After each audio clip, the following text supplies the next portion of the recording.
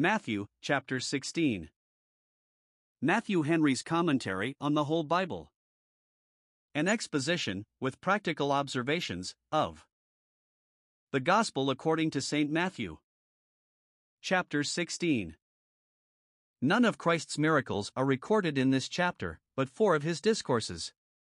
Here is 1. A conference with the Pharisees, who challenged him to show them a sign from heaven, verses 1 to 4. 2. Another with his disciples about the leaven of the Pharisees, verses 5 to 12. 3. Another with them concerning himself, as the Christ, and concerning his church built upon him, verses 13 to 20. 4. Another concerning his sufferings for them, and theirs for him, verses 21 to 28. And all these are written for our learning. Matthew 16 verses 1 to 4. We have here Christ's discourse with the Pharisees and Sadducees, men at variance among themselves, as appears Acts 23 verses 7 and 8, and yet unanimous in their opposition to Christ, because his doctrine did equally overthrow the errors and heresies of the Sadducees, who denied the existence of spirits and a future state, and the pride, tyranny, and hypocrisy of the Pharisees, who were the great impostors of the traditions of the elders. Christ and Christianity meet with opposition on all hands. Observe 1. Their demand, and the design of it. 1. The demand was of a sign from heaven, this they desired him to show them, pretending they were very willing to be satisfied and convinced, when really they were far from being so, but sought excuses from an obstinate infidelity. That which they pretended to desire was 1. Some other sign than what they had yet had. They had great plenty of signs. Every miracle Christ wrought was a sign, for no man could do what he did unless God were with him. But this will not serve, they must have a sign of their own choosing. They despised those signs which relieved the necessity of the sick and sorrowful, and insisted upon some sign which gratified the curiosity of the proud. It is fit that the proofs of divine revelation should be chosen by the wisdom of God, not by the follies and fancies of men. The evidence that is given is sufficient to satisfy an unprejudiced understanding, but was not intended to please a vain humor. And it is an instance of the deceitfulness of the heart, to think that we should be wrought upon by the means and advantages which we have not, while we slight those which we have. If we hear not Moses and the prophets, neither would we be wrought upon though one rose from the dead. 2. It must be a sign from heaven. They would have such miracles to prove his commission, as were wrought at the giving of the law upon Mount Sinai. Thunder, and lightning, and the voice of words, were the sign from heaven they required. Whereas the sensible signs and terrible ones were not agreeable to the spiritual and comfortable dispensation of the gospel. Now the word comes more nigh us, Romans 10 verse 8, and therefore the miracles do so, and do not oblige us to keep such a distance as these did, Hebrews 12 verse 18. 2. The design was to tempt him, not to be taught by him, but to ensnare him. If he should show them a sign from heaven, they would attribute it to a confederacy with the prince of the power of the air. If he should not, as they supposed he would not, they would have that to say for themselves, why they did not believe on him. They now tempted Christ as Israel did, 1 Corinthians 10 verse 9.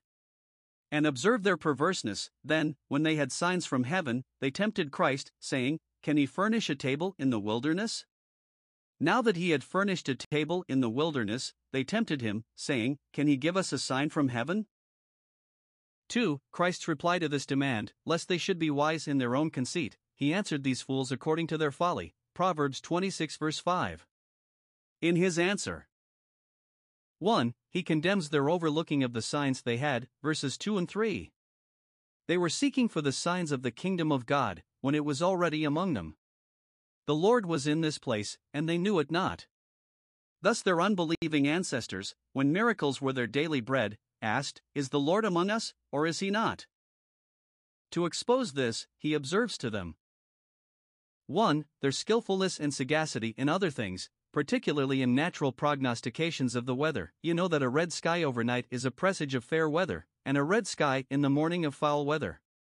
There are common rules drawn from observation and experience, by which it is easy to foretell very probably what weather it will be.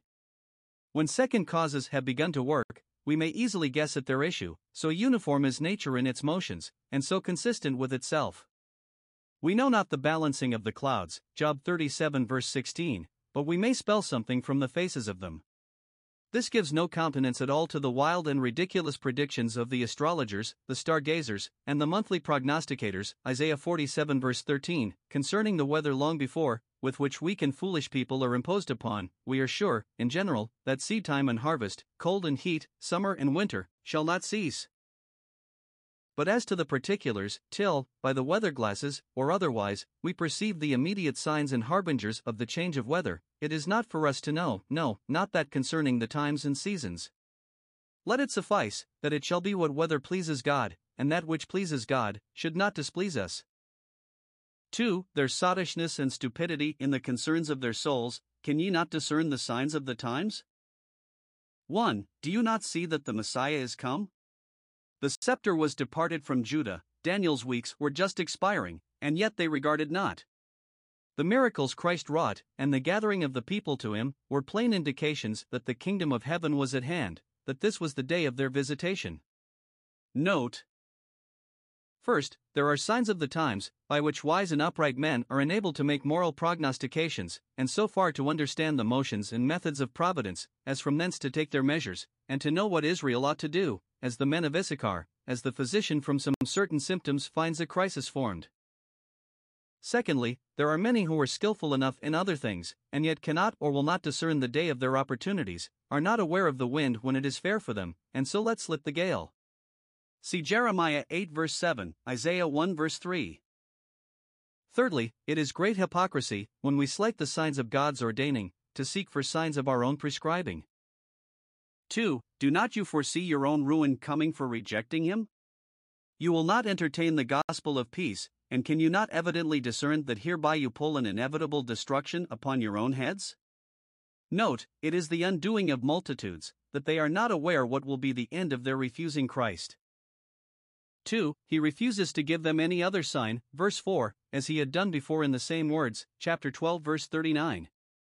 Those that persist in the same iniquities must expect to meet with the same reproofs. Here, as there. 1. He calls them an adulterous generation, because, while they professed themselves of the true church and spouse of God, they treacherously departed from him, and break their covenants with him. The Pharisees were a generation pure in their own eyes, having the way of the adulterous woman, that thinks she has done no wickedness, Proverbs 30 verse 20. 2. He refuses to gratify their desire. Christ will not be prescribed to, we ask, and have not, because we ask amiss. 3. He refers them to the sign of the prophet Jonas, which should yet be given them, his resurrection from the dead, and his preaching by his apostles to the Gentiles. These were reserved for the last and highest evidences of his divine mission. Note, though the fancies of proud men shall not be humored, yet the faith of the humble shall be supported, and the unbelief of them that perish left forever inexcusable, and every mouth shall be stopped. This discourse broke off abruptly, he left them and departed. Christ will not tarry long with those that tempt him, but justly withdraws from those that are disposed to quarrel with him. He left them as irreclaimable, let them alone. He left them to themselves, left them in the hand of their own counsels, so he gave them up to their own heart's lust. Matthew 16 verses 5 to 12. We have here Christ's discourse with his disciples concerning bread, in which, as in many other discourses, he speaks to them of spiritual things under a similitude, and they misunderstand him of carnal things. The occasion of it was their forgetting to victual their ship, and to take along with them provisions for their family on the other side of the water. Usually they carried bread along with them, because they were sometimes in desert places, and when they were not, yet they would not be burthensome. But now they forgot. We will hope it was because their minds and memories were filled with better things. Note, Christ's disciples are often such as have no great forecast for the world. 1. Here is the caution Christ gave them, to beware of the leaven of the Pharisees. He had now been discoursing with the Pharisees and Sadducees, and saw them to be men of such a spirit, that it was necessary to caution his disciples to have nothing to do with them. Disciples are in most danger from hypocrites. Against those that are openly vicious they stand upon their guard, but against Pharisees, who are great pretenders to devotion, and Sadducees, who pretend to a free and impartial search after truth, they commonly lie unguarded, and therefore the caution is doubted. Take heed, and beware. The corrupt principles and practices of the Pharisees and Sadducees are compared to leaven. They were souring, and swelling, and spreading, like leaven, they fermented wherever they came. 2. Their mistake concerning this caution, verse 7. They thought Christ hereby upbraided them with their improvidence and forgetfulness, that they were so busy attending to his discourse with the Pharisees, that therefore they forgot their private concerns. Or, because having no bread of their own with them, they must be beholden to their friends for supply, he would not have them to ask it of the Pharisees and Sadducees, nor to receive of their alms, because he would not so far countenance them, or, for fear, lest, under pretense of feeding them, they should do them a mischief. Or, they took it for a caution, not to be familiar with the Pharisees and Sadducees, not to eat with them, Proverbs 23 verse 6, whereas the danger was not in their bread, Christ himself did eat with them, Luke 7 verse 36, 11 verse 37 of 14:1, but in their principles. 3 of the reproof Christ gave them for this. 1. He reproves their distrust of his ability and readiness to supply them in this strait, verse 8, O ye of little faith, why are ye in such perplexity, because ye have taken no bread, that ye can mind nothing else, that ye think your master is as full of it as you, and apply everything he saith to that? He does not chide them for their little forecast, as they expected he would. Note, parents and masters must not be angry at the forgetfulness of their children and servants, more than is necessary to make them take more heed another time. We are all apt to be forgetful of our duty. This should serve to excuse a fault, peradventure it was an oversight. See how easily Christ forgave his disciples' carelessness, though it was in such a material point as taking bread, and do likewise. But that which he chides them for is their little faith. 1. He would have them to depend upon him for supply, though it were in a wilderness, and not to disquiet themselves with anxious thoughts about it. Note, though Christ's disciples be brought into wants and straits, through their own carelessness and incogitancy, yet he encourages them to trust in him for relief. We must not therefore use this as an excuse for our want of charity to those who are really poor, that they should have minded their own affairs better, and then they would not have been in need. It may be so, but they must not therefore be left to starve when they are in need. 2. He is displeased at their solicitude in this matter. The weakness and shiftlessness of good people in their worldly affairs is that for which men are apt to condemn them, but it is not such an offense to Christ as their inordinate care and anxiety about those things. We must endeavor to keep the mean between the extremes of carelessness and carefulness, but of the two, the excessive thoughtfulness about the world worst becomes Christ's disciples. O ye of little faith, why are ye disquieted for want of bread? Note, to distrust Christ, and to disturb ourselves when we are in straits and difficulties, is an evidence of the weakness of our faith, which, if it were an exercise as it should be, would ease us of the burthen of care, by casting it on the Lord, who careth for us. 3. The aggravation of their distrust was the experience they had so lately had of the power and goodness of Christ in providing for them, verses 9 and 10. Though they had no bread with them, they had him with them who could provide bread for them. If they had not the cistern, they had the fountain. Do ye not yet understand, neither remember? Note, Christ's disciples are often to be blamed for the shallowness of their understandings, and the slipperiness of their memories. Have ye forgot those repeated instances of merciful and miraculous supplies, 5,000 fed with 5 loaves, and 4,000 with 7 loaves, and yet they had enough and to spare? Remember how many baskets ye took up. These baskets were intended for memorials, by which to keep the mercy in remembrance, as the pot of manna which was preserved in the ark, Exodus 16 verse 32. The fragments of those meals would be a feast now, and he that could furnish them with such an overplus then, surely could furnish them with what was necessary now. That meat for their bodies was intended to be meat or their faith, Psalm 74 verse 14, which therefore they should have lived upon, now that they had forgotten to take bread. Note, we are therefore perplexed with present cares and distrusts, because we do not duly remember our former experiences of divine power and goodness. 2. He reproves their misunderstanding of the caution he gave them, verse 11, How is it that you do not understand? Note, Christ's disciples may well be ashamed of the slowness and dullness of their apprehensions in divine things, especially when they have long enjoyed the means of grace. I spake it not unto you concerning bread. He took it ill. 1. That they should think him as thoughtful about bread as they were, whereas his meat and drink were to do his Father's will. 2. That they should be so little acquainted with his way of preaching, as to take that literally which he spoke by way of parable, and should thus make themselves like the multitude, who, when Christ spoke to them in parables, seeing, saw not, and hearing, heard not, chapter 13 verse 13. For, the rectifying of the mistake by this reproof, verse 12, then understood they what he meant. Note, Christ therefore shows us our folly and weakness, that we may stir up ourselves to take things right. He did not tell them expressly what he meant, but repeated what he had said, that they should beware of the leaven, and so obliged them, by comparing this with his other discourses, to arrive at the sense of it in their own thoughts. Thus Christ teaches by the spirit of wisdom in the heart, opening the understanding to the spirit of revelation in the Word. And those truths are most precious, which we have thus digged for, and have found out after some mistakes. Though Christ did not tell them plainly, yet now they were aware that by the leaven of the Pharisees and Sadducees, he meant their doctrine and way, which were corrupt and vicious, but, as they managed them, very apt to insinuate themselves into the minds of men like leaven, and to eat like a canker. They were leading men, and were had in reputation, which made the danger of infection by their errors the greater. In our age, we may reckon atheism and deism to be the leaven of the Sadducees, and popery to be the leaven of the Pharisees, against both which it concerns all Christians to stand upon their guard.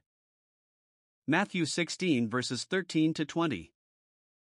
We have here a private conference which Christ had with his disciples concerning himself. It was in the coasts of Caesarea Philippi, the utmost borders of the land of Canaan northward. There in that remote corner, perhaps, there was less flocking after him than in other places, which gave him leisure for this private conversation with his disciples. Note, when ministers are abridged in their public work, they should endeavor to do the more in their own families. Christ is here catechizing his disciples. 1. He inquires what the opinions of others were concerning him. Who do men say that I, the Son of Man, am? 1. He calls himself the Son of Man, which may be taken either 1. As a title common to him with others. He was called, and justly, the Son of God, for so he was, Luke 1 verse 35, but he called himself the Son of Man, for he is really and truly man, made of a woman. In courts of honor, it is a rule to distinguish men by their highest titles, but Christ, having now emptied himself, though he was the Son of God, will be known by the style and title of the Son of Man. Ezekiel was often so called to keep him humble. Christ called himself so, to show that he was humble. Or 2. As a title peculiar to him as mediator. He is made known, in Daniel's vision, as the Son of Man, Daniel 7 verse 13. I am the Messiah, that Son of Man that was promised. But 2. He inquires what people's sentiments were concerning him. Who do men say that I am? The Son of Man? So I think it might better be read. Do they own me for the Messiah? He asks not, who do the scribes and Pharisees say that I am? They were prejudiced against him, and said that he was a deceiver and in league with Satan, but, who do men say that I am? He referred to the common people, whom the Pharisees despised. Christ asked this question, not as one that knew not, for if he knows what men think, much more what they say, nor is one desirous to hear his own praises, but to make the disciples solicitous concerning the success of their preaching, by showing that he himself was so. The common people conversed more familiarly with the disciples than they did with their master, and therefore from them he might better know what they said. Christ had not plainly said who he was, but left people to infer it from his works, John 10 verses 24 and 25. Now he would know what inferences the people drew from them, and from the miracles which his apostles wrought in his name. 3. To this question the disciples have him an answer. Verse 14, some say, Thou art John the Baptist, etc. There were some that said, He was the son of David, chapter 12 verse 23, and the great prophet, John 6 verse 14. The disciples, however, do not mention that opinion, but only such opinions as were wide of the truth, which they gathered up from their countrymen. Observe. 1. They are different opinions, some say one thing, and others another. Truth is one, but those who vary from that commonly vary one from another. Thus Christ came eventually to send division, Luke 12 verse 51. Being so noted a person, everyone would be ready to pass his verdict upon him, and many men, many minds, those that were not willing to own him to be the Christ, wandered in endless mazes, and followed the chase of every uncertain guess and wild hypothesis. 2. They are honorable opinions, and bespeak the respect they had for him, according to the best of their judgment. These were not the sentiments of his enemies, but the sober thoughts of those that followed him with love and wonder. Note, it is possible for men to have good thoughts of Christ, and yet not right ones, a high opinion of him, and yet not high enough. 3. They all suppose him to be one risen from the dead, which perhaps arose from a confused notion they had of the resurrection of the Messiah, before his public preaching, as of Jonas. Or their notions arose from an excessive value for antiquity, as if it were not possible for an excellent man to be produced in their own age, but it must be one of the ancients returned to life again. 4. They are all false opinions, built upon mistakes, and willful mistakes. Christ's doctrines and miracles bespoke him to be an extraordinary person, but because of the meanness of his appearance, so different from what they expected, they would not own him to be the Messiah, but will grant him to be anything rather than that. 1. Some say, "Thou art John the Baptist." Herod said so, chapter 14 verse 2, and those about him would be apt to say as he said. This notion might be strengthened by an opinion they had that those who died as martyrs should rise again before others, which some think the second of the 7 sons refers to in his answer to Antiochus, 2 Master of Accountancy 7:9, "The King of the world shall raise us up, who have died for his laws, unto everlasting life." 2. Some Elias, taking occasion, no doubt, from the prophecy of Malachi, chapter 4 verse 5, "Behold, I will send you Elijah." And the rather, because Elijah, as Christ, did many miracles, and was himself, in his translation, the greatest miracle of all. 3. Others Jeremias, they fasten upon him either because he was the weeping prophet, and Christ was often in tears, or because God had set him over the kingdoms and nations, Jeremiah 1 verse 10, which they thought agreed with their notion of the Messiah. 4. Or, one of the prophets. This shows what an honorable idea they entertained of the prophets, and yet they were the children of them that persecuted and slew them, chapter 23 verse 29. Rather than they would allow Jesus of Nazareth, one of their own country, to be such an extraordinary person as his works bespoke him to be, they would say, "It was not he, but one of the old prophets." 2. He inquires what their thoughts were concerning him, "But who say ye that I am?" Verse 15.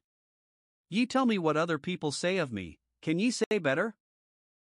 1. The disciples had themselves been better taught than others, had, by their intimacy with Christ, greater advantages of getting knowledge than others had.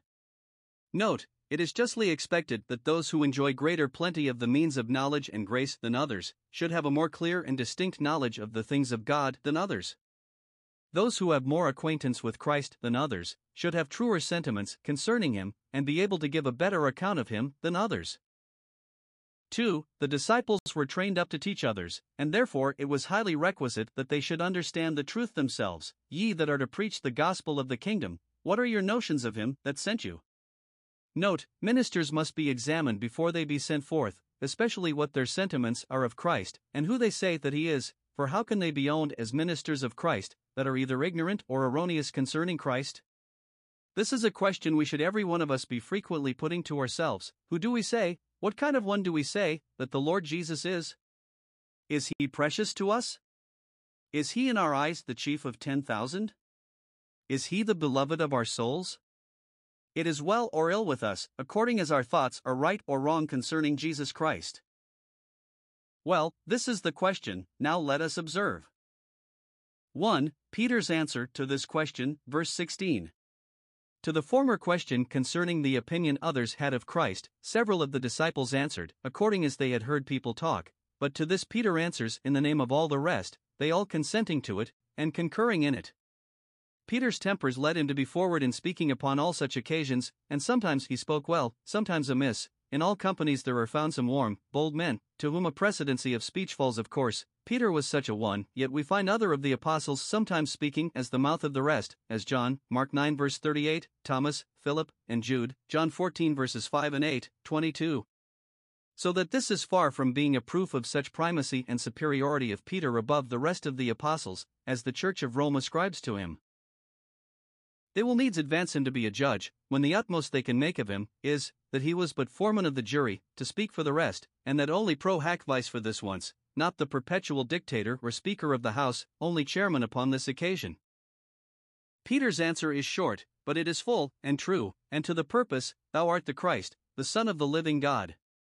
Here is a confession of the Christian faith, addressed to Christ, and so made an act of devotion.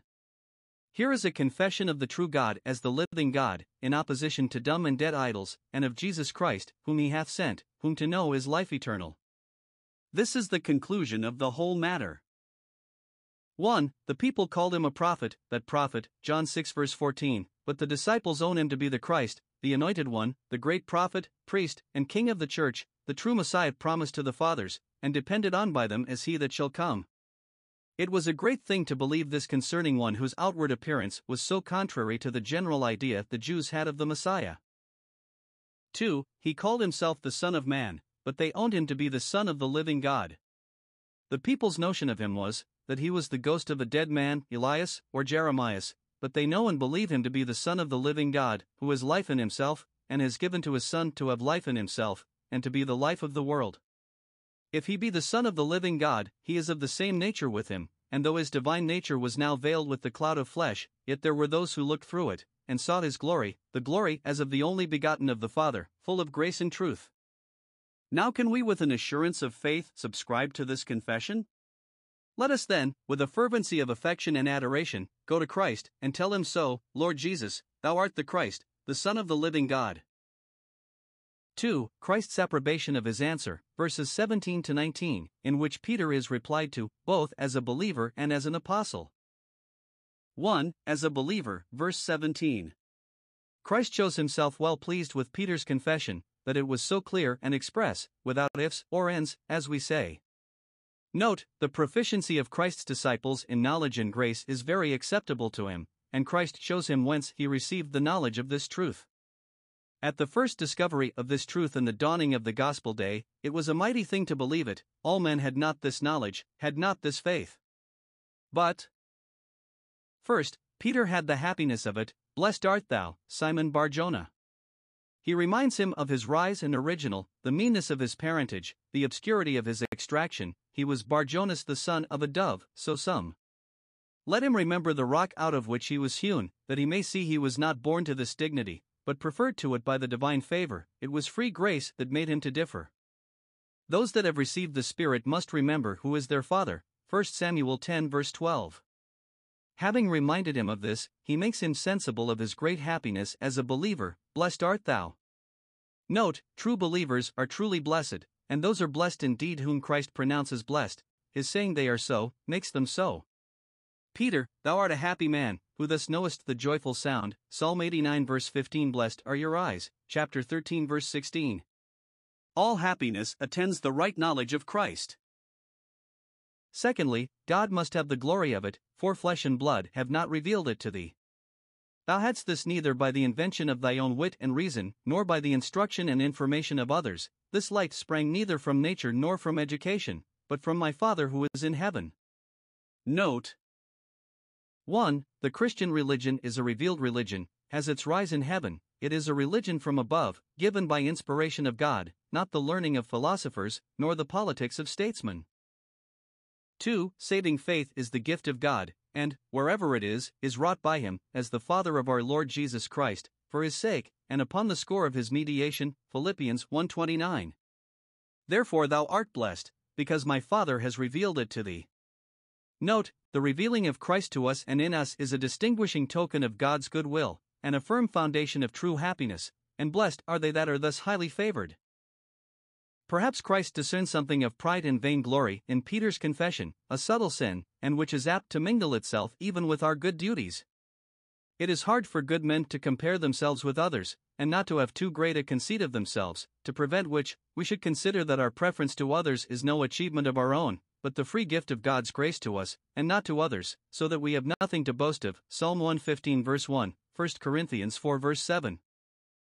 2. Christ replies to him as an apostle or minister, verses 18 and 19. Peter, in the name of the church, had confessed Christ, and to him therefore the promise intended for the church is directed. Note, there is nothing lost by being forward to confess Christ, for those who honor him, he will honor. Upon occasion of this great confession made of Christ, which is the church's homage and allegiance, he signed and published this royal, this divine charter, by which that body politic is incorporated. Such is the communion between Christ and the church, the bridegroom and the spouse. God had a church in the world from the beginning, and it was built upon the rock of the promised seed, Genesis 3 verse 15. But now, that promised seed being come, it was requisite that the church should have a new charter, as Christian, and standing in relation to a Christ already come. Now here we have that charter, and 1,000 pities it is, that this word, which is the great support of the kingdom of Christ, should be wrested and pressed into the service of Antichrist. But the devil has employed his subtlety to pervert it, as he did that promise, Psalm 91 verse 11, which he perverted to his own purpose, chapter 4 verse 6, and perhaps both that scripture and this he thus perverted because they stood in his way, and therefore he owed them a spite. Now the purport of this charter is: first, to establish the being of the church, I say also unto thee. It is Christ that makes the grant, he who is the church's head and ruler, to whom all judgment is committed, and from whom all power is derived, he who makes it pursuant to the authority received from the Father, and his undertaking for the salvation of the elect. The grant is put into Peter's hand, I say it to thee. The Old Testament promises relating to the church were given immediately to particular persons eminent for faith and holiness, as to Abraham and David, which yet gave no supremacy to them, much less to any of their successors. So the New Testament charter is here delivered to Peter as an agent, but to the use and behoof of the church in all ages, according to the purposes therein specified and contained. Now it is here promised: 1. That Christ would build his church upon a rock. This body politic is incorporated by the style and title of Christ's church. It is a number of the children of men called out of the world, and set apart from it, and dedicated to Christ. It is not thy church, but mine. Peter remembered this, when he cautioned ministers not to lord it over God's heritage. The church is Christ's peculiar, appropriated to him. The world is God's, and they that dwell therein, but the church is a chosen remnant, that stands in relation to God through Christ as mediator. It bears him image and superscription. 1. The builder and maker of the church is Christ himself, I will build it. The church is a temple which Christ is the builder of, Zechariah 6 verses 11 to 13. Herein Solomon was a type of Christ, and Cyrus, Isaiah 44 verse 28. The materials and workmanship are his. By the working of his Spirit with the preaching of his word he adds souls to his church, and so builds it up with living stones, 1 Peter 2 verse 5. Ye are God's building, and building is a progressive work. The church in this world is but in fieri in the forming, like a house in the building. It is a comfort to all those who wish well to the church, that Christ, who has divine wisdom and power, undertakes to build it. 2. The foundation on which it is built is this rock. Let the architect do his part ever so well, if the foundation be rotten, the building will not stand. Let us therefore see what the foundation is, and it must be meant of Christ, for other foundation can no man lay. See Isaiah 28 verse 16. 1. The church is built upon a rock, a firm, strong, and lasting foundation, which time will not waste, nor will it sink under the weight of the building. Christ would not build his house upon the sand, for he knew that storms would arise. A rock is high, Psalm 61 verse 2. Christ's church does not stand upon a level with this world. A rock is large, and extends far, so does the church's foundation, and the more large, the more firm. Those are not the church's friends that narrow its foundation. 2. It is built upon this rock, thou art Peter, which signifies a stone or rock. Christ gave him that name when he first called him, John 1 verse 42, and here he confirms it: Peter, thou dost answer thy name, thou art a solid, substantial disciple, fixed and stayed, and one that there is some hold of. Peter is thy name, and strength and stability are with thee. Thou art not shaken with the waves of men's fluctuating opinions concerning me, but established in the present truth, 2 Peter 1 verse 12. From the mention of this significant name, occasion is taken for this metaphor of building upon a rock. First, some by this rock understand Peter himself as an apostle, the chief, though not the prince, of the 12, senior among them, but not superior over them. The church is built upon the foundation of the apostles, Ephesians 2 verse 20. The first stones of that building were laid in and by their ministry, hence their names are said to be written in the foundations of the New Jerusalem, Revelation 21 verse 14. Now Peter, being that apostle by whose hand the first stones of the church were laid, both in Jewish converts, Acts 2, and in the Gentile converts, Acts 10, he might in some sense be said to be the rock on which it was built. Cephas was one that seemed to be a pillar, Galatians 2 verse 9. But it sounds very harsh to call a man that only lays the first stone of a building, which is a transient act, the foundation on which it is built, which is an abiding thing. Yet if it were so, this would not serve to support the pretensions of the Bishop of Rome, for Peter had no such headship as he claims, much less could he derive it to his successors, least of all to the bishops of Rome, who, whether they are so in place or no, is a question, but that they are not so in the truth of Christianity, is past all question. Secondly, others, by this rock, understand Christ, thou art Peter, thou hast the name of a stone, but upon this rock, pointing to himself, I will build my church. Perhaps he laid his hand on his breast, as when he said, destroy this temple, John 2 verse 19, when he spoke of the temple of his body. Then he took occasion from the temple, where he was, so to speak of himself, and gave occasion to some to misunderstand him of that. So here he took occasion from Peter, to speak of himself as the rock, and gave occasion to some to misunderstand him of Peter. But this must be explained by those many scriptures which speak of Christ as the only foundation of the church. See 1 Corinthians 3 verse 11, 1 Peter 2 verse 6. Christ is both its founder and its foundation. He draws souls, and draws them to himself. To him they are united, and on him they rest and have a constant dependence.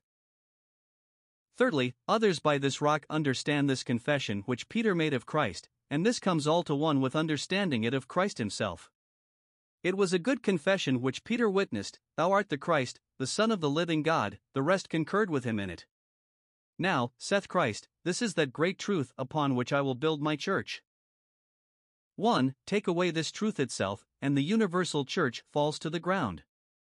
If Christ be not the Son of God, Christianity is a cheat, and the church is a mere chimera. Our preaching is vain, your faith is vain, and you are yet in your sins. 1 Corinthians 15 verses 14 to 17. If Jesus be not the Christ, those that own him are not of the church, but deceivers and deceived. 2. Take away the faith and confession of this truth from any particular church, and it ceases to be a part of Christ's church, and relapses to the state and character of infidelity. This is articulus stantis edi cadentis ecclesia, that article, with the admission or the denial of which the church either rises or falls, the main hinge on which the door of salvation turns. Those who let go this, do not hold the foundation, and though they may call themselves Christians, they give themselves the lie, for the church is a sacred society, incorporated upon the certainty and assurance of this great truth, and great it is, and has prevailed. 2. Christ here promises to preserve and secure his church. When it is built, the gates of hell shall not prevail against it, neither against this truth, nor against the church which is built upon it. 1. This implies that the church has enemies that fight against it, and endeavor its ruin overthrow, here represented by the gates of hell, that is, the city of hell, which is directly opposite to this heavenly city, this city of the living God, the devil's interest among the children of men. The gates of hell are the powers and policies of the devil's kingdom, the dragon's head and horns, by which he makes war with the Lamb, all that comes out of hell gates, as being hatched and contrived there. These fight against the church by opposing gospel truths, corrupting gospel ordinances, persecuting good ministers and good Christians, drawing or driving, persuading by craft or forcing by cruelty, to that which is inconsistent with the purity of religion. This is the design of the gates of hell, to root out the name of Christianity, Psalm 83 verse 4, to devour the man-child, Revelation 12 verse 9, to raze this city to the ground. 2. This assures us that the enemies of the church shall not gain their point. While the world stands, Christ will have a church in it, in which his truths and ordinances shall be owned and kept up, in spite of all the opposition of the powers of darkness, they shall not prevail against it. Psalm 129 verses 1 and 2. This gives no security to any particular church or church governors that they shall never err, never apostatize or be destroyed, but that somewhere or other the Christian religion shall have a being, though not always in the same degree of purity and splendor, yet so as that the entail of it shall never be quite cut off. The woman lives, though in a wilderness, Revelation 12 verse 14, cast down but not destroyed, 2 Corinthians 4 verse 9, as dying and behold we live, 2 Corinthians 6 verse 9. Corruptions grieving, persecutions grievous, but neither fatal. The church may be foiled in particular encounters, but in the main battle it shall come off more than a conqueror. Particular believers are kept by the power of God, through faith, unto salvation, 1 Peter 1 verse 5. Secondly, the other part of this charter is, to settle the order and government of the church, verse 19. When a city or society is incorporated, officers are appointed and empowered to act for the common good. A city without government is a chaos. Now this constituting of the government of the church is here expressed by the delivering of the keys, and, with them, a power to bind and loose. This is not to be understood of any peculiar power that Peter was invested with, as if he were sole doorkeeper of the kingdom of heaven, and had that key of David which belongs only to the son of David. No, this invests all the apostles and their successors with a ministerial power to guide and govern the Church of Christ, as it exists in particular congregations or churches, according to the rules of the gospel. Claves regni silorum in B. Petro apostolo cuncti suscepimus sacerdotes, all we that are priests, received, in the person of the blessed apostle Peter, the keys of the kingdom of heaven, so Ambrose did dignit. Caesard. Only the keys were first put into Peter's hand, because he was the first that opened the door of faith to the Gentiles, Acts 10 verse 28. As the king, in giving a charter to a corporation, empowers the magistrates to hold courts in his name, to try matters of fact, and determine therein according to law, confirming what is so done regularly as if done in any of the superior courts, so Christ, having incorporated his church, hath appointed the office of the ministry for the keeping up of order in government, and to see that his laws be duly served. I will give thee the keys. He doth not say, I have given them, or I do now, but I will do it, meaning after his resurrection, when he ascended on high, he gave those gifts, Fs. For 8, then this power was actually given, not to Peter only, but to all the rest, chapter 28 verses 19 and 20, John 20 verse 21. He doth not say, the keys shall be given, but, I will give them, for ministers derive their authority from Christ, and all their power is to be used in his name, 1 Corinthians 5 verse 4. Now, 1. The power here delegated is a spiritual power. It is a power pertaining to the kingdom of heaven, that is, to the church, that part of it which is militant here on earth, to the gospel dispensation, that is it about which the apostolical and ministerial power is wholly conversant. It is not any civil, secular power that is hereby conveyed. Christ's kingdom is not of this world. Their instructions afterward were in things pertaining to the kingdom of God, Acts 1 verse 3. 2. It is the power of the keys that is given, alluding to the custom of investing men with authority in such a place, by delivering to them the keys of the place. Or as the master of the house gives the keys to the steward, the keys of the stores where the provisions are kept, that he may give to every one in the house his portion of meat in due season, Luke 12 verse 42, and deny it as there is occasion, according to the rules of the family. Ministers are stewards, 1 Corinthians 4 verse 1, Titus 1 verse 7. Eliakim, who had the key of the house of David, was over the household, Isaiah 22 verse 22. 3. It is a power to bind and loose, that is, following the metaphor of the keys, to shut and open. Joseph, who was lord of Pharaoh's house, and steward of the stores, had power to bind his princes, and to teach his senators wisdom, Psalm 105 verses 21 and 22. When the stores and treasures of the house are shut up from any, they are bound. Interdico tibi aqua et ignei, forbid thee the use of fire and water. When they are opened to them again, they are loosed from that bond, are discharged from the censure, and restored to their liberty. For, it is a power which Christ has promised to own the due administration of. He will ratify the sentences of his stewards with his own approbation. It shall be bound in heaven, and loosed in heaven, not that Christ hath hereby obliged himself to confirm all church censures, right or wrong, but such as are duly passed according to the word, clave non errante, the keep turning the right way, such are sealed in heaven, that is, the word of the gospel, in the mouth of faithful ministers, is to be looked upon, not as the word of man, but as the word of God, and to be received accordingly, 1 Thessalonians 2 verse 13, John 13 verse 20. Now the keys of the kingdom of heaven are 1. The key of doctrine, called the key of knowledge. Your business shall be to explain to the world the will of God, both as to truth and duty, and for this you shall have your commissions, credentials, and full instructions to bind and loose. These, in the common speech of the Jews, at that time, signify to prohibit and permit. To teach or declare a thing to be unlawful was to bind, to be lawful was to loose. Now the apostles had an extraordinary power of this kind. Some things forbidden by the law of Moses were now to be allowed, as the eating of such and such meats. Some things allowed there were now to be forbidden, as divorce, and the apostles were empowered to declare this to the world, and men might take it upon their words. When Peter was first taught himself, and then taught others, to call nothing common or unclean, this power was exercised. There is also an ordinary power hereby conveyed to all ministers, to preach the gospel as appointed officers, to tell people, in God's name, and according to the Scriptures, what is good, and what the Lord requires of them, and they who declare the whole counsel of God, use these keys well, Acts 20 verse 27. Some make the giving of the keys to allude to the custom of the Jews in creating a doctor of the law, which was to put into his hand the keys of the chest where the book of the law was kept, denoting his being authorized to take and read it, and the binding and loosing, to allude to the fashion about their books, which were in rolls. They shut them by binding them up with a string, which they untied when they opened them. Christ gives his apostles power to shut or open the book of the gospel to people, as the case required.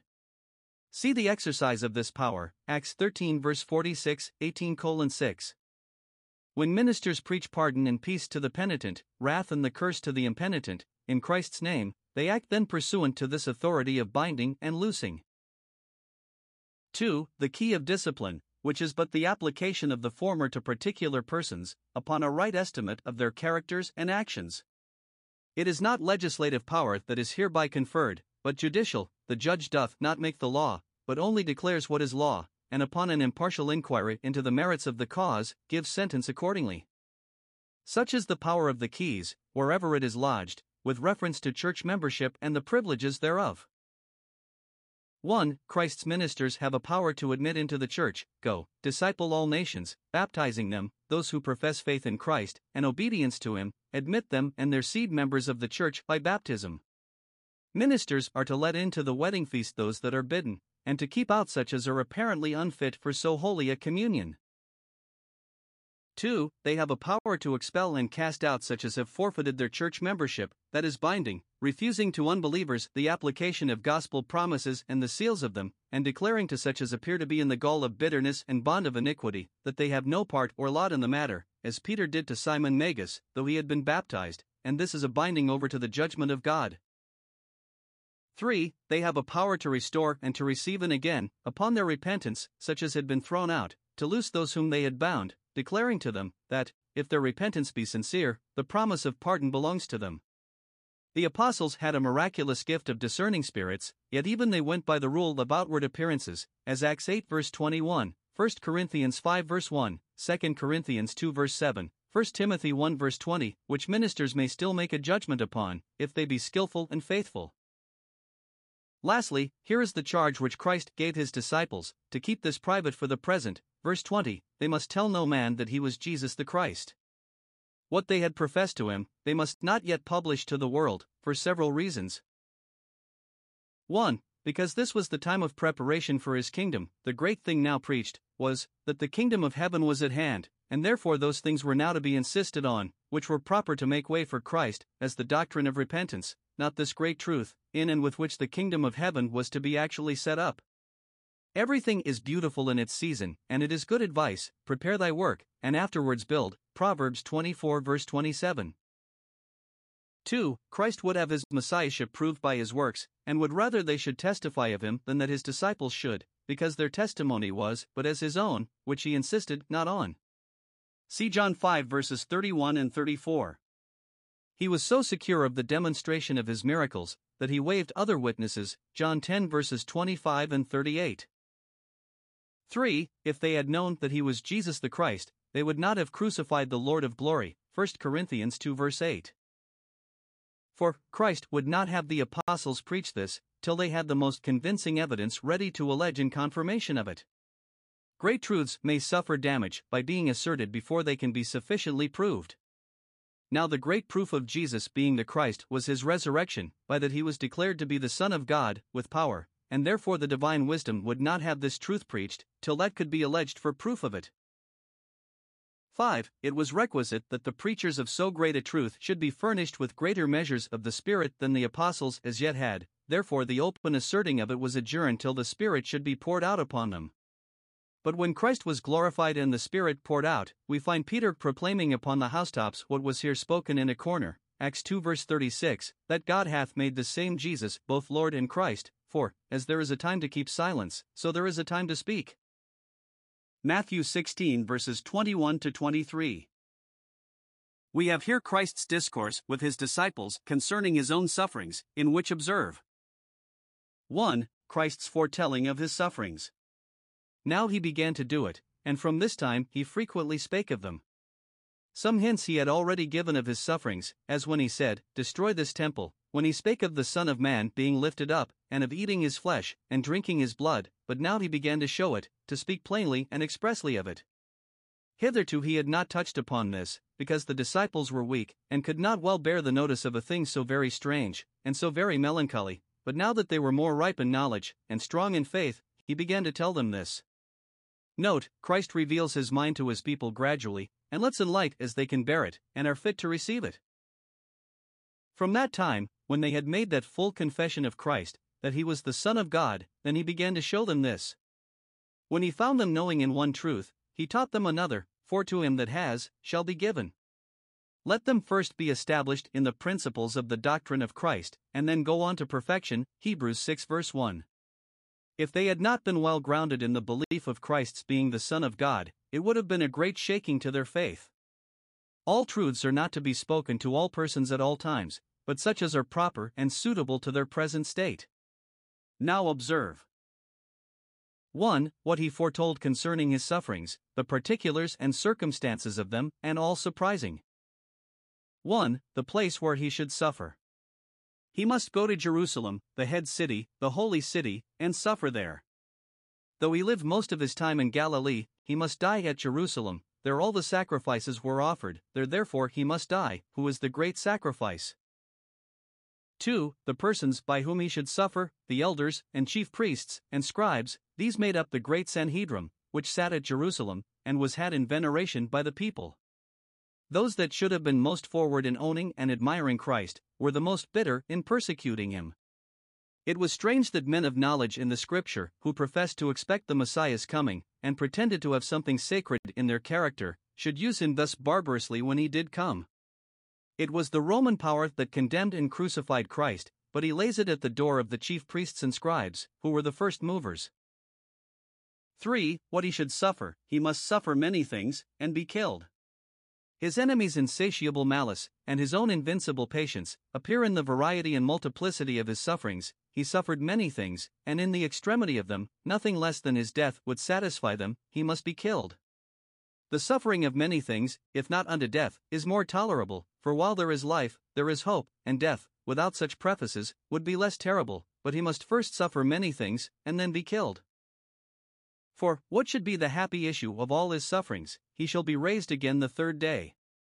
As the prophets, so Christ himself, when he testified beforehand his sufferings, testified with all the glory that should follow, 1 Peter 1 verse 11.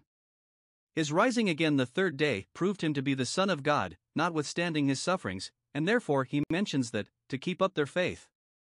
When he spoke of the cross and the shame, he spoke in the same breath of the joy set before him, in the prospect of which he endured the cross, and despised the shame.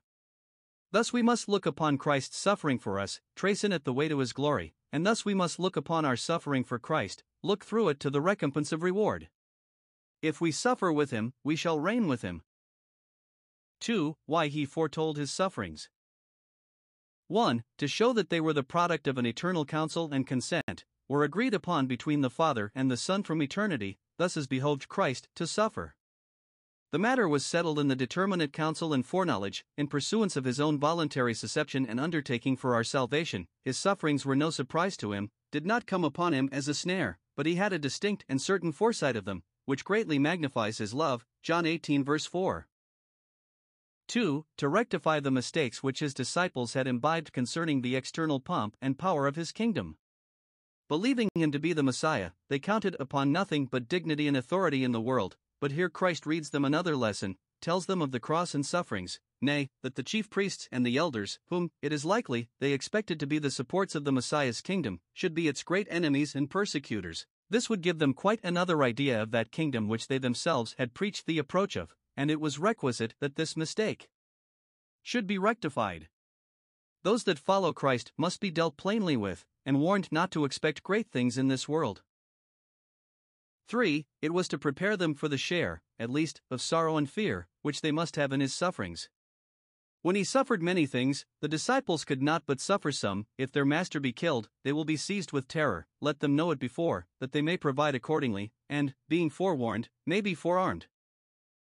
2. The offense which Peter took at this he said, Be it far from thee, Lord. Probably he spake the sense of the rest of the disciples, as before, for he was chief speaker. He took him, and began to rebuke him. Perhaps Peter was a little elevated with the great things Christ had how said unto him, which made him more bold with Christ than did become him. So hard is it to keep the spirit low and humble in the midst of great advancements. 1. It did not become Peter to contradict his master, or take upon him to advise him. He might have wished that, if it were possible, this cup might pass away, without saying so peremptorily, "This shall not be," when Christ had said, "It must be." Shall any teach God knowledge? He that reproveth God, let him answer it. Note, when God's dispensations are either intricate or cross to us, it becomes a silently to acquiesce in, and not to prescribe to, the divine will. God knows what he has to do, without our teaching. Unless we know the mind of the Lord, it is not for us to be his counselors. Romans 11 verse 34. 2. It savored much of fleshly wisdom, for him to appear so warmly against suffering, and to startle thus at the offense of the cross. It is the corrupt part of us that is thus solicitous to sleep in a whole skin. We are apt to look upon sufferings as they relate to this present life, to which they are uneasy, but there are other rules to measure them by, which, if duly observed, will enable us cheerfully to bear them. Romans 8 verse 18. See how passionately Peter speaks, "Be it far from thee, Lord. God forbid that thou shouldst suffer and be killed, we cannot bear the thoughts of it. Master, spare thyself," so it might be read, "Hilio soi, Kyrie be merciful to thyself, and then no one else can be cruel to thee, pity thyself, and then this shall not be to thee." He would have Christ to dread suffering as much as he did, but we mistake if we measure Christ's love and patience by our own. He intimates, likewise, the improbability of the thing. Humanly speaking, "This shall not be unto thee." It is impossible that one who hath so great an interest in the people as thou hast, should be crushed by the elders, who fear the people. This can never be. We that have followed thee, will fight for thee, if occasion be, and there are thousands that will stand by us. 3. Christ's displeasure against Peter for this suggestion of his, verse 23. We do not read of anything said or done by any of his disciples, at any time, that he resented so much as this, though they often offended. Observe 1. How he expressed his displeasure. He turned upon Peter, and, we may suppose, with a frown said, "Get thee behind me, Satan." He did not so much as take time to deliberate upon it, but gave an immediate reply to the temptation, which was such as made it to appear how ill he took it. Just now, he had said, "Blessed art thou, Simon," and had even laid him in his bosom, but here, "Get thee behind me, Satan," and there was cause for both. Note, a good man may by a surprise of temptation soon grow very unlike himself. He answered him as he did Satan himself, chapter 4 verse 10. Note 1. It is the subtlety of Satan to send temptations to us by the unsuspected hands of our best and dearest friends. Thus he assaulted Adam by Eve, Job by his wife, and here Christ by his beloved Peter. It concerns us therefore not to be ignorant of his devices, but to stand against his wiles and depths, by standing always upon our guard against sin, whoever moves us to it. Even the kindnesses of our friends are often abused by Satan, and made use of as temptations to us. 2. Those who have their spiritual senses exercised, will be aware of the voice of Satan, even in a friend, a disciple, a minister, that dissuades them from their duty. We must not regard who speaks, so much as what is spoken. We should learn to know the devil's voice when he speaks in a saint as well as when he speaks in a serpent. Whoever takes us off from that which is good, and would have us afraid of doing too much for God, speaks Satan's language. 3. We must be free and faithful in reproving the dearest friend we have, that saith or doth amiss, though it may be under color of kindness to us. We must not compliment, but rebuke, mistaken courtesies. Faithful are the wounds of a friend. Such smitings must be accounted kindnesses. Psalm 141 verse 5. 4. Whatever appears to be a temptation to sin, must be resisted with abhorrence, and not parleyed with. 2. What was the ground of this displeasure? Why did Christ thus resent a motion that seemed not only harmless, but kind? 2 reasons are given. 1. Thou art an offense to me, scandal and maui, thou art my hindrance, so it may be read, thou standest in my way. Christ was hastening on in the work of our salvation, and his heart was so much upon it, that he took it ill to be hindered, or tempted to start back from the hardest and most discouraging part of his undertaking. So strongly was he engaged for our redemption, that they who but indirectly endeavored to divert him from it, touched him in a very tender and sensible part. Peter was not so sharply reproved for disowning and denying his master in his sufferings as he was for dissuading him from them, though that was the defect, this the excess, of kindness. It argues a very great firmness and resolution of mind in any business, when it is an offense to be dissuaded, and a man will not endure to hear anything to the contrary, like that of Ruth, entreat me not to leave thee. Note, our Lord Jesus preferred our salvation before his own ease and safety, for even Christ pleased not himself. Romans 15 verse 3, he came into the world not to spare himself, as Peter advised, but to spend himself. See why he called Peter Satan when he suggested this to him, because, whatever stood in the way of our salvation, he looked upon as coming from the devil, who is a sworn enemy to it. The same Satan that afterward entered into Judas, maliciously to destroy him in his undertaking, here prompted Peter plausibly to divert him from it. Thus he changes himself into an angel of light. Thou art an offense to me. Note 1. Those that engage in any great good work must expect to meet with hindrance and opposition from friends and foes, from within and from without. 2. Those that obstruct our progress in any duty must be looked upon as an offense to us. Then we do the will of God as Christ did, whose meat and drink it was to do it, when it is a trouble to us to be solicited from our duty. Those that hinder us from doing or suffering for God, when we are called to it, whatever they are in other things in that they are Satan's adversaries to us. 2. Thou savorest not the things that are of God, but those that are of men. Note 1. The things that are of God, that is, the concerns of his will and glory, often clash and interfere with the things that are of men, that is, with our own wealth, pleasure, and reputation. While we mind Christian duty as outweigh in work, and the divine favor as our end and portion, we savor the things of God, but if these be minded, the flesh must be denied, hazards must be run and hardships borne, and here is the trial which of the two we savor. 2. Those that inordinately fear, and industriously decline suffering for Christ, when they are called to it, savor more of the things of man than of the things of God, they relish those things more themselves, and make it appear to others that they do so. Matthew 16 verses 24 to 28. Christ, having shown his disciples that he must suffer, and that he was ready and willing to suffer, here shows them that they must suffer too, and must be ready and willing. It is a weighty discourse that we have in these verses. 1. Here is the law of discipleship laid down, and the terms fixed, upon which we may have the honor and benefit of it. Verse 24. He said this to his disciples, not only that they might instruct others concerning it, but that by this rule they might examine their own security. Observe 1. What it is to be a disciple of Christ, it is to come after him. When Christ called his disciples, this was the word of command, follow me. A true disciple of Christ is one that doth follow him in duty, and shall follow him to glory. He is one that comes after Christ, not one that prescribes to him, as Peter now undertook to do, forgetting his place. A disciple of Christ comes after him, as the sheep after the shepherd, the servant after his master, the soldiers after their captain. He is one that aims at the same end that Christ aimed at, the glory of God, and the glory of heaven, and one that walks in the same way that he walked in, is led by his Spirit, treads in his steps, submits to his conduct, and follows the Lamb, whithersoever he goes. Revelation 14 verse 4. 2. What are the great things required of those that will be Christ's disciples? If any man will come, tis theliai, if any man be willing to come. It denotes a deliberate choice, and cheerfulness and resolution in that choice. Many are disciples more by chance or the will of others than by any act of their own will, but Christ will have his people volunteers. Psalm 110 verse 3.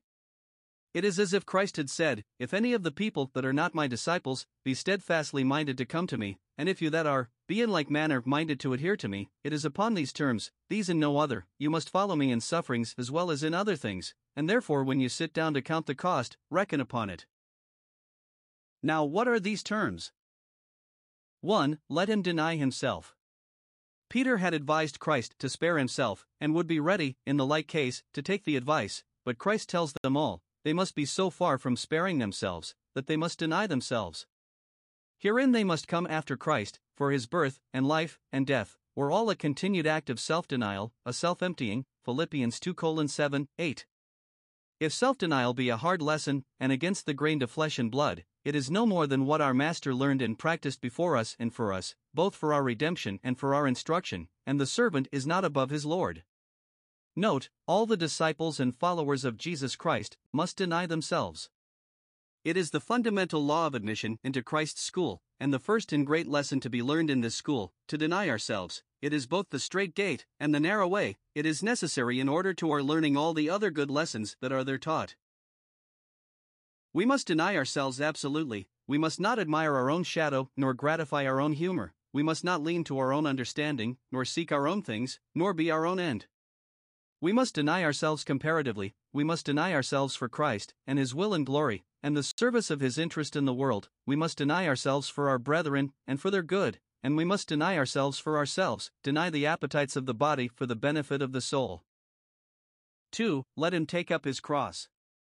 The cross is here put for all sufferings, as men or Christians, providential afflictions, persecutions for righteousness' sake, every trouble that befalls us, either for doing well or for not doing ill. The troubles of Christians are fitly called crosses, in allusion to the death of the cross, which Christ was obedient to, and it should reconcile us to troubles, and take off the terror of them, that they are what we bear in common with Christ, and such as He hath borne before us. Note 1. Every disciple of Christ hath his cross, and must count upon it, as each hath his special duty to be done, so each hath his special trouble to be borne, and every one feels most from his own burthen. Crosses are the common lot of God's children, but of this common lot each hath his particular share. That is our cross which infinite wisdom has appointed for us, and a sovereign providence has laid on us, as fittest for us. It is good for us to call the cross we are under our own, and entertain it accordingly. We are apt to think we could bear such a one's cross better than our own, but that is best which is, and we ought to make the best of it. 2. Every disciple of Christ must take up that which the wise God hath made his cross. It is an allusion to the Roman custom of compelling those that were condemned to be crucified, to carry their cross. When Simon carried Christ's cross after him, this phrase was illustrated. First, it is supposed that the cross lies in our way, and is prepared for us. We must not make crosses to ourselves, but must accommodate ourselves to those which God has made for us. Our rule is, not to go a step out of the way of duty, either to meet a cross, or to miss one. We must not by our rashness and indiscretion pull crosses down upon our own heads, but must take them up when they are laid in our way. We must so manage an affliction, that it may not be a stumbling block or hindrance to us in any service we have to do for God. We must take it up out of our way, by getting over the offense of the cross. None of these things move me, and we must then go on with it in our way, though it lie heavy. Secondly, that which we have to do, is, not only to bear the cross, that a stock, or a stone, or a stick may do, not only to be silent under it, but we must take up the cross, must improve it to some good advantage. We should not say, this is an evil, and I must bear it, because I cannot help it, but, this is an evil, and I will bear it, because it shall work for my good. When we rejoice in our afflictions, and glory in them, then we take up the cross. This fitly follows upon denying ourselves, for he that will not deny himself the pleasures of sin, and the advantages of this world for Christ, when it comes to the push, will never have the heart to take up his cross. He that cannot take up the resolution to live a saint, has a demonstration within himself, that he is never likely to die a martyr, so Archbishop Tillotson. 3. Let him follow me, in this particular of taking up the cross. Suffering saints must look unto Jesus, and take from him both direction and encouragement in suffering. Do we bear the cross? We therein follow Christ, who bears it before us, bears it for us, and so bears it from us. He bore the heavy end of the cross, the end that had the curse upon it, that was a heavy end, and so made the other light and easy for us. Or, we may take it in general, we must follow Christ in all instances of holiness and obedience. Note, the disciples of Christ must study to imitate their Master, and conform themselves in everything to his example, and continue in well-doing, whatever crosses lie in their way. To do well and to suffer ill is to follow Christ. If any man will come after me, let him follow me. That seems to be idem per idem the same thing over again. What is the difference? Surely it is this: if any man will come after me, in profession, and so have the name and credit of a disciple, let him follow me in truth, and so do the work and duty of a disciple. Or thus, if any man will set out after me, in good beginnings, let him continue to follow me with all perseverance. That is following the Lord fully, as Caleb did. Those that come after Christ must follow after him. 2. Here are arguments to persuade us to submit to these laws, and come up to these terms. Self-denial and patient suffering are hard lessons which will never be learned if we consult with flesh and blood. Let us therefore consult with our Lord Jesus, and see what advice he gives us, and here he gives us 1. Some considerations proper to engage us to these duties of self-denial and suffering for Christ. Consider 1. The weight of that eternity which depends upon our present choice. Verse 25, whosoever will save his life, by denying Christ, shall lose it, and whosoever is content to lose his life, for owning Christ, shall find it. Here are life and death, good and evil, the blessing and the curse, set before us. Observe 1. The misery that attends the most plausible apostasy. Whosoever will save his life in this world, if it be by sin, he shall lose it in another. He that forsakes Christ, to preserve a temporal life and avoid a temporal death, will certainly come short of eternal life, and will be hurt of the second death, and eternally held by it. There cannot be a fairer pretense for apostasy and iniquity than saving the life by it, so cogent is the law of self-preservation, and yet even that is folly, for it will prove in the end self-destruction. The life saved is but for a moment, the death shunned is but as a sleep, but the life lost is everlasting, and the death run upon is the depth and complement of all misery, and an endless separation from all good. Now, let any rational man consider of it, take advice and speak his mind, whether there is anything got, at long run, by apostasy, though a man save his estate, preferment, or life, by it. 2. The advantage that attends the most perilous and expensive constancy. Whosoever will lose his life for Christ's sake in this world, shall find it in a better, infinitely to his advantage. Note. First, many a life is lost, for Christ's sake, in doing his work, by laboring fervently for his name, in suffering work, by choosing rather to die than to deny him or his truths and ways. Christ's holy religion is handed down to us, sealed with the blood of thousands, that have not known their own souls, but have despised their lives, as Job speaks in another case, though very valuable ones, when they have stood in competition with their duty and the testimony of Jesus, Revelation 20 verse 4. Secondly, though many have been losers for Christ, even of life itself, yet never anyone was, or will be, a loser by him in the end. The loss of other comforts, for Christ, may possibly be made up in this world, Mark 10 verse 30, the loss of life cannot, but it shall be made up in the other world, in an eternal life, the believing prospect of which hath been the great support of suffering saints in all ages. An assurance of the life they should find, in lieu of the life they hazarded, hath enabled them to triumph over death in all its terrors, to go smiling to a scaffold, and stand singing at a stake, and to call the utmost instances of their enemies' rage but a light affliction.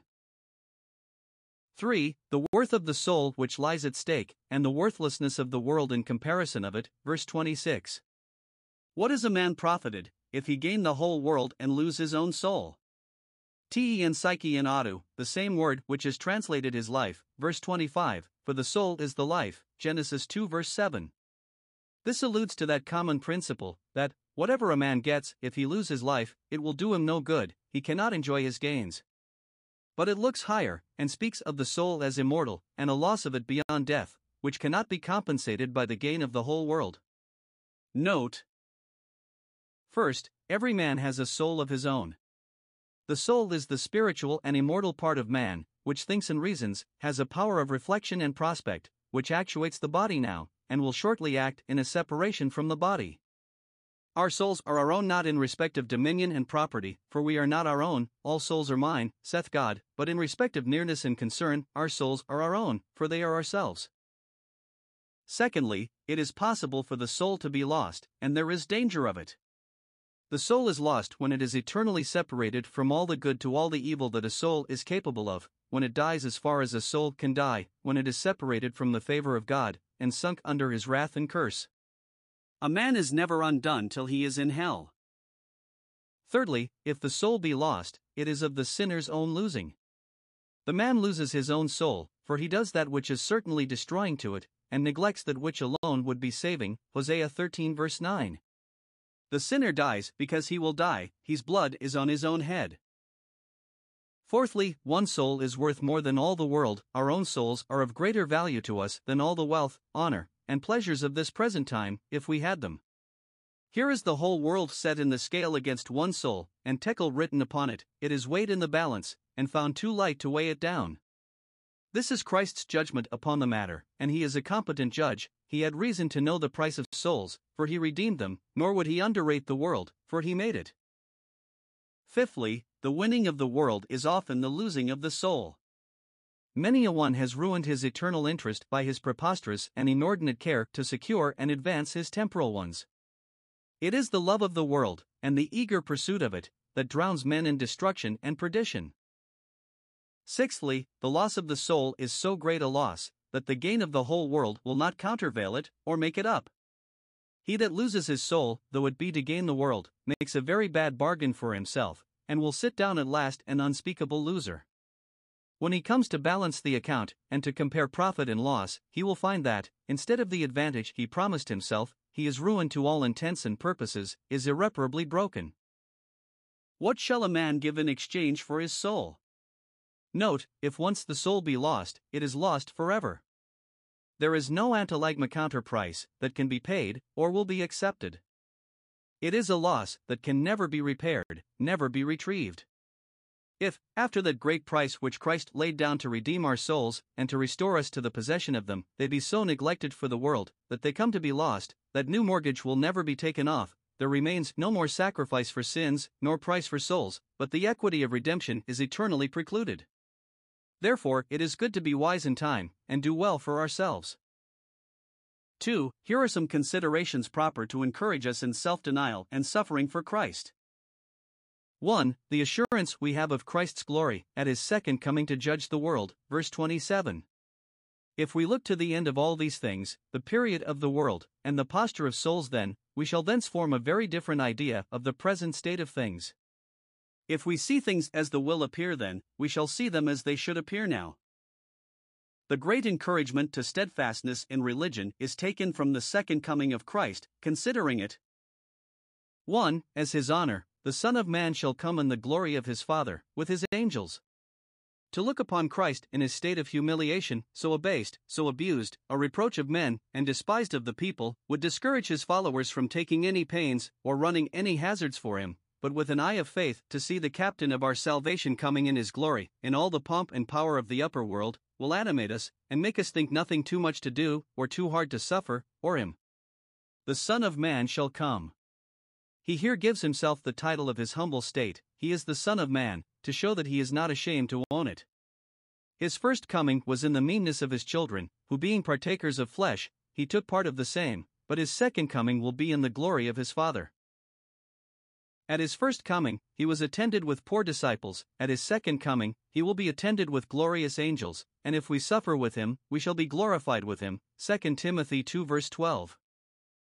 2. As our concern, then he shall reward every man according to his works. Observe. First, Jesus Christ will come as a judge, to dispense rewards and punishments, infinitely exceeding the greatest that any earthly potentate has the dispensing of. The terror of men's tribunal, chapter 10 verse 18, will be taken off by a believing prospect of the glory of Christ's tribunal. Secondly, men will then be rewarded, not according to their gains in this world, but according to their works, according to what they were and did. In that day, the treachery of backsliders will be punished with eternal destruction, and the constancy of faithful souls recompensed with a crown of life.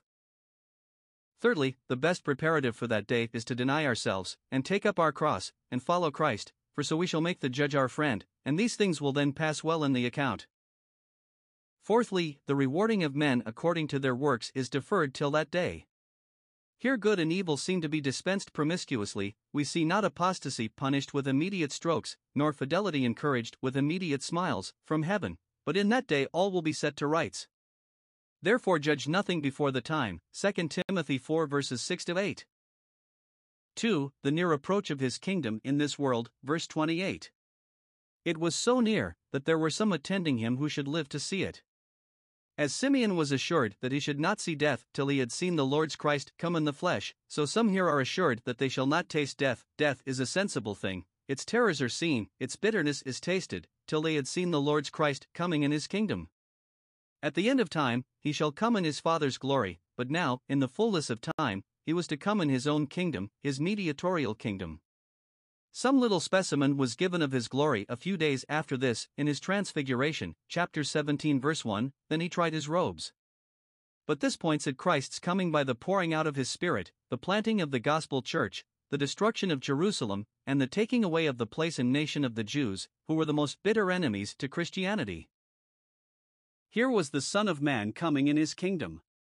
Many then present lived to see it, particularly John, who lived till after the destruction of Jerusalem, and saw Christianity planted in the world. Let this encourage the followers of Christ to suffer for him.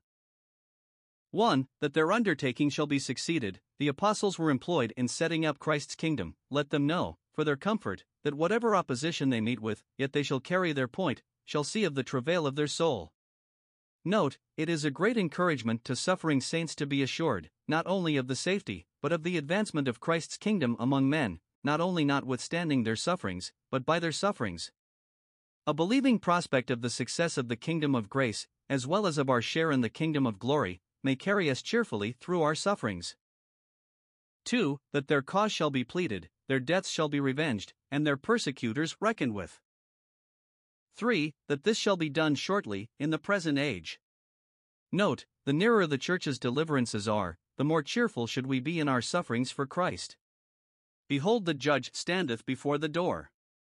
It is spoken as a favor to those that should survive the present cloudy time, that they should see better days.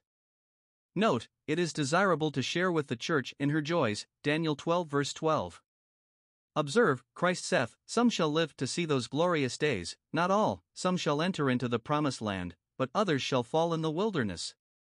He does not tell them who shall live to see this kingdom, lest if they had known, they should have put off the thoughts of dying, but some of them shall, behold, the Lord is at hand. The judge standeth before the door, be patient, therefore, brethren.